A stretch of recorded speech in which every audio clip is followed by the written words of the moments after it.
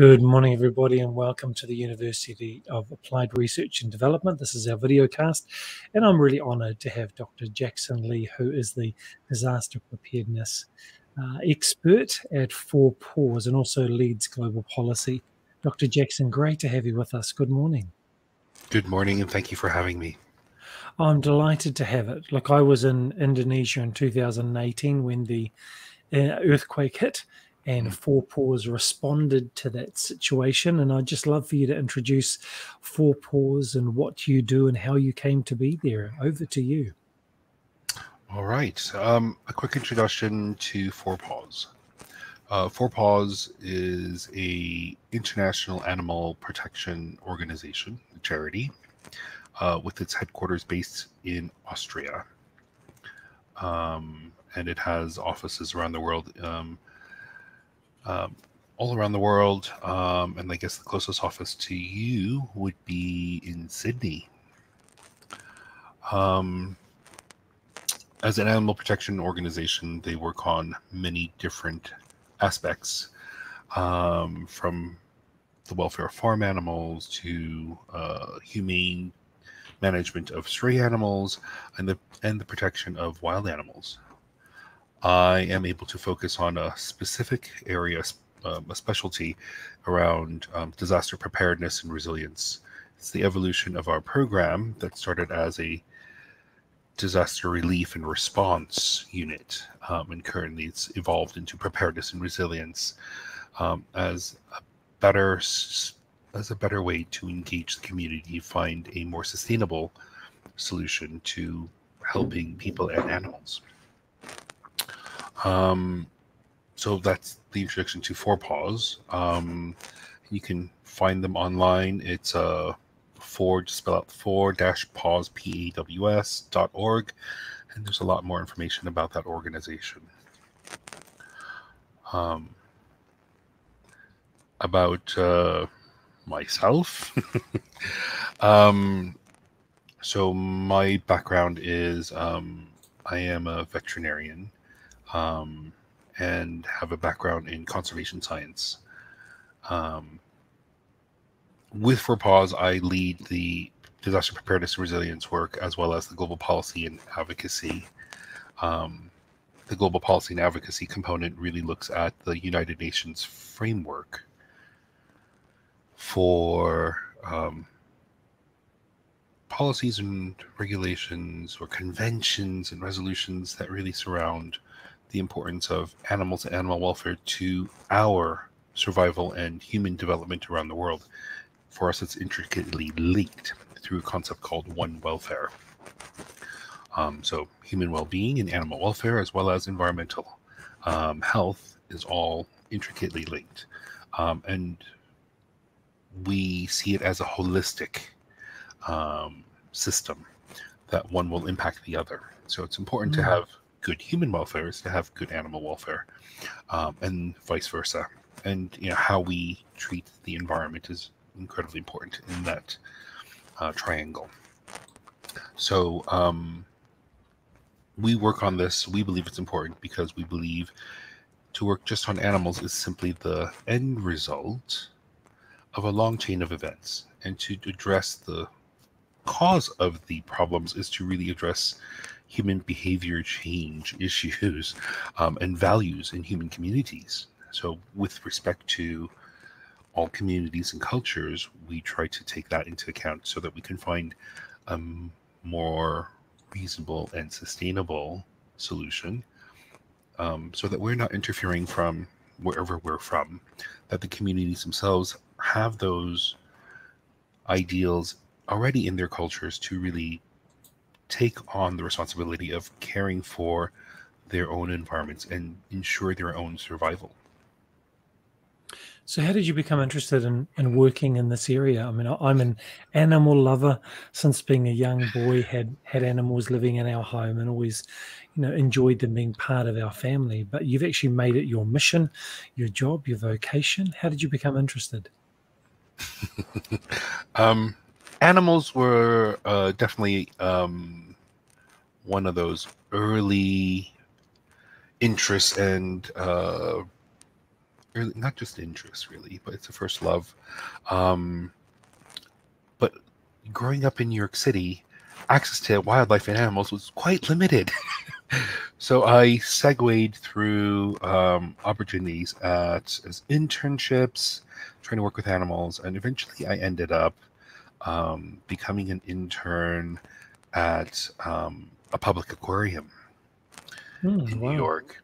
And through that experience, working with the public, explaining the importance of um, the ecosystem and the animals within it, developing a passion for that and explaining and teaching and sharing, it kind of grew.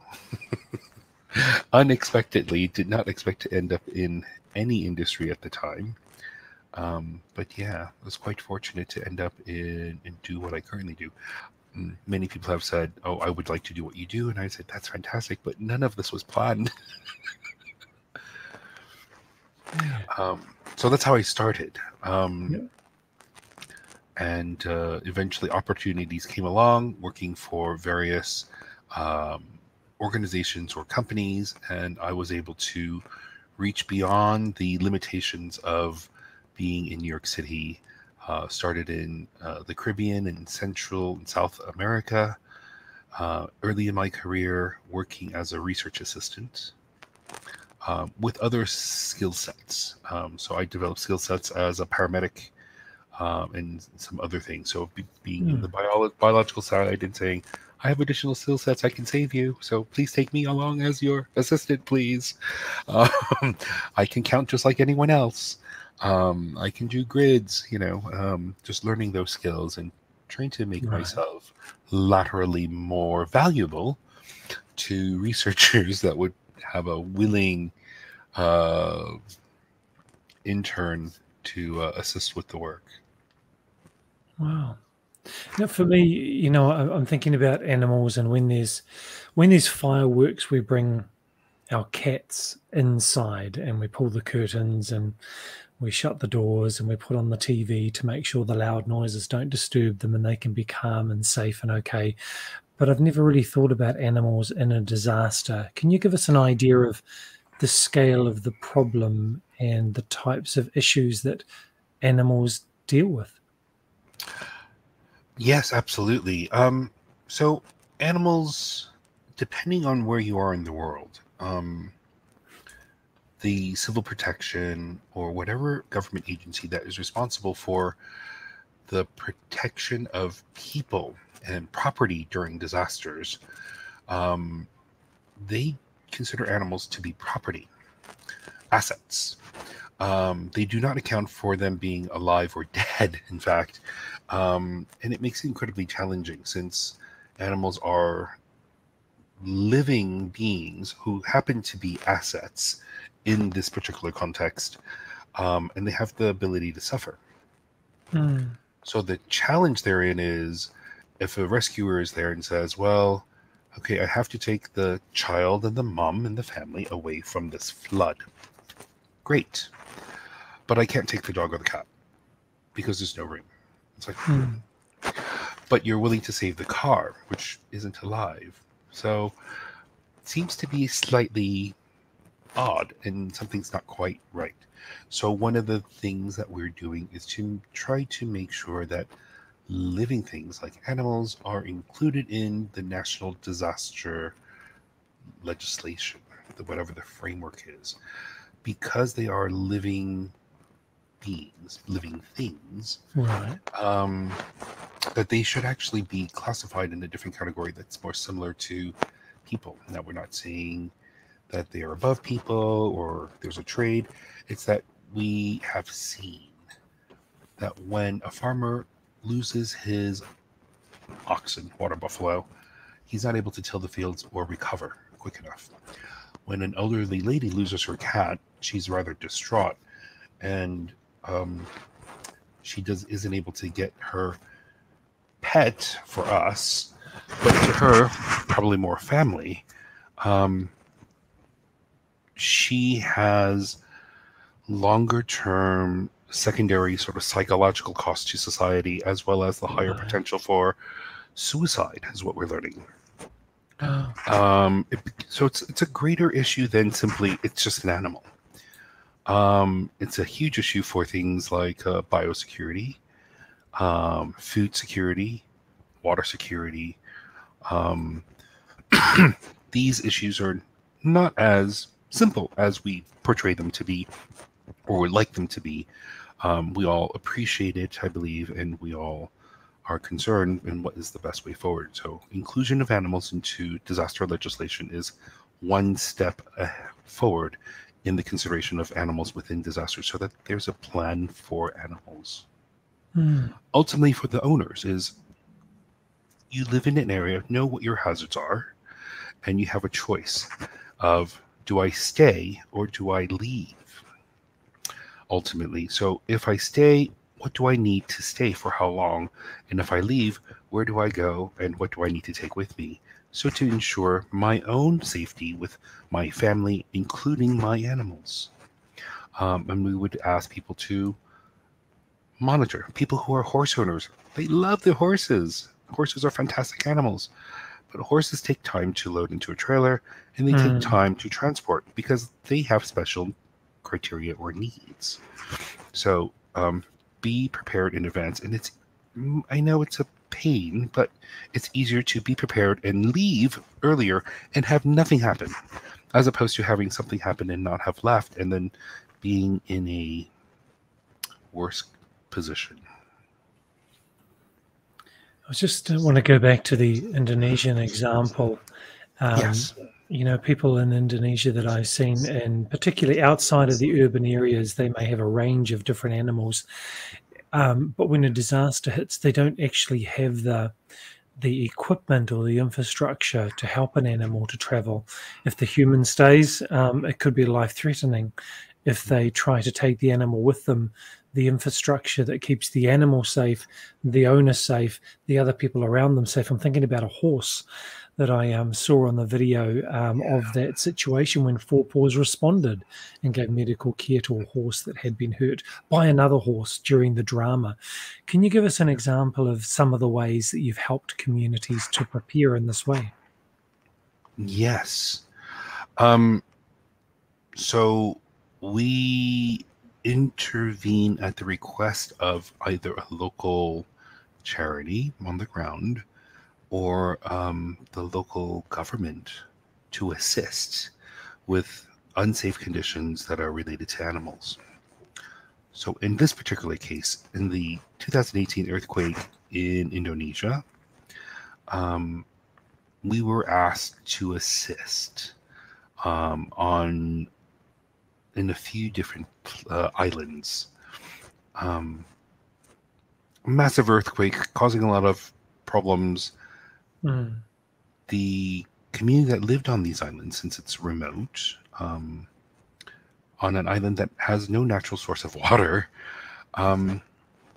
people were quite afraid of a tsunami since the previous massive tsunami in the region. So they all left. And they weren't sure what to do with the animals. And some of the animals had escaped because the structures that they were in had collapsed. And other people had just let the animals loose. So they had an ability to escape potentially whatever bad things were going to happen. So they have a chance of survival. The problem lies in between where animals are loose on a small island. And there's a lot of animals. And what we're specifically talking about on the island is we're talking about somewhere around 400 stallions, ponies, and probably about a handful, about 10 female mares on this island. And 3 of the mares are in heat. So the males are running around in the dark, chasing the females and killing each other, just running. People are on this island still, the ones who remained, cannot see the animals. There is no electricity. There's no fuel. There's no water. And animals are just running around in the dark because they're afraid. What we do is we intervene, we work with the government, we identify where the animals are, we help round up the animals, secure them, build temporary stalls, paddocks, and if we don't have access to those, we tether animals to trees because there are so many animals and we want to keep them in a close confine. Our vets come in, we examine all of the animals to make sure that they are not injured. We separate animals that could be potentially causing problems, like our females, our mares. We separate them from the stallions, so hopefully they aren't causing the stallions to go crazy. In doing so, we're providing a public safety service. So walking around in the dark, not seeing, all you're hearing is hoofs, you might be trampled.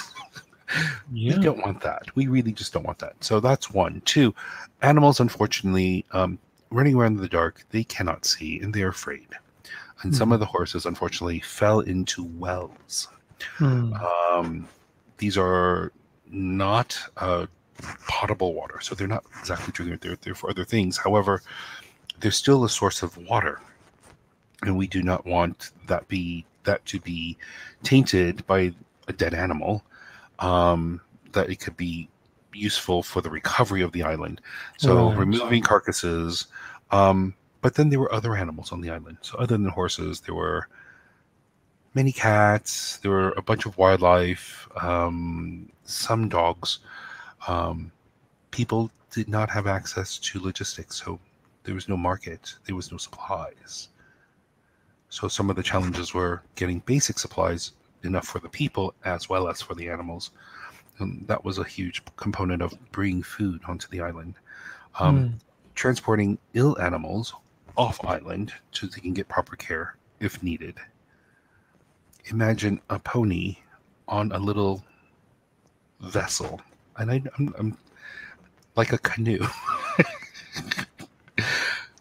going across the ocean to the mainland.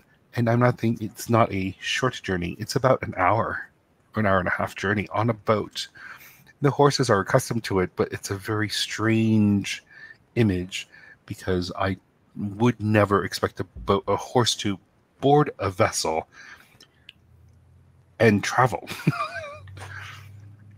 So yeah, that's what we did in helping that community in that emergency circumstance.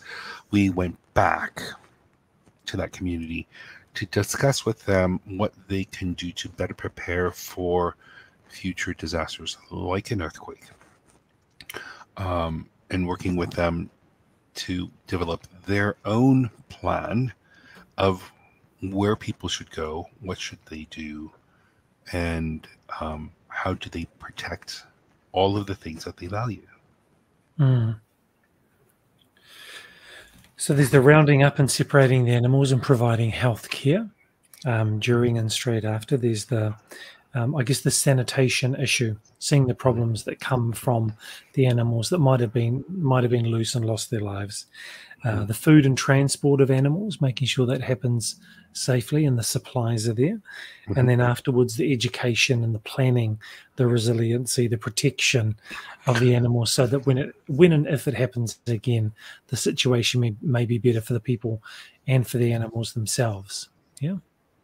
Yeah, it's very much, I guess, less teaching, but more of a community engagement, asking many insightful questions. We don't wish to tell them what to do. We want them to tell us what they think they need. It's the buy-in we need from the community, because it's a question of sustainability. If it is their idea that you help lead them to these solutions, it's more likely to be maintained after you leave. Right. So we speak with them, and we constantly just make sure that things are all right and that they are safe, and monitor the progress of their community plans. I just want to check again. You said a number of horses. 400. 400. Okay, that should give the people. I've never worked with 400 stallions on a tiny island ever. Wow. I don't recommend it. The first time out there, I can tell you, I was in thongs and walking around, not thinking that I should be in boots.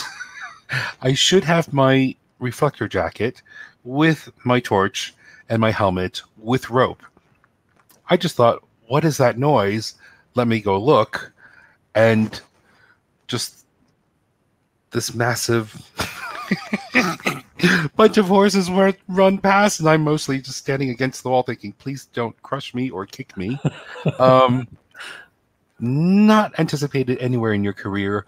But I will say the animals are much smarter than I am. And for all the years I work with animals, I continue to learn. And the mares knew exactly who I was and what I was doing. And they had a pattern. They kept coming around in the same pattern to lure the male to me so I can halter him. Wow, clever. And they were incredibly frustrated with me. Poor horses.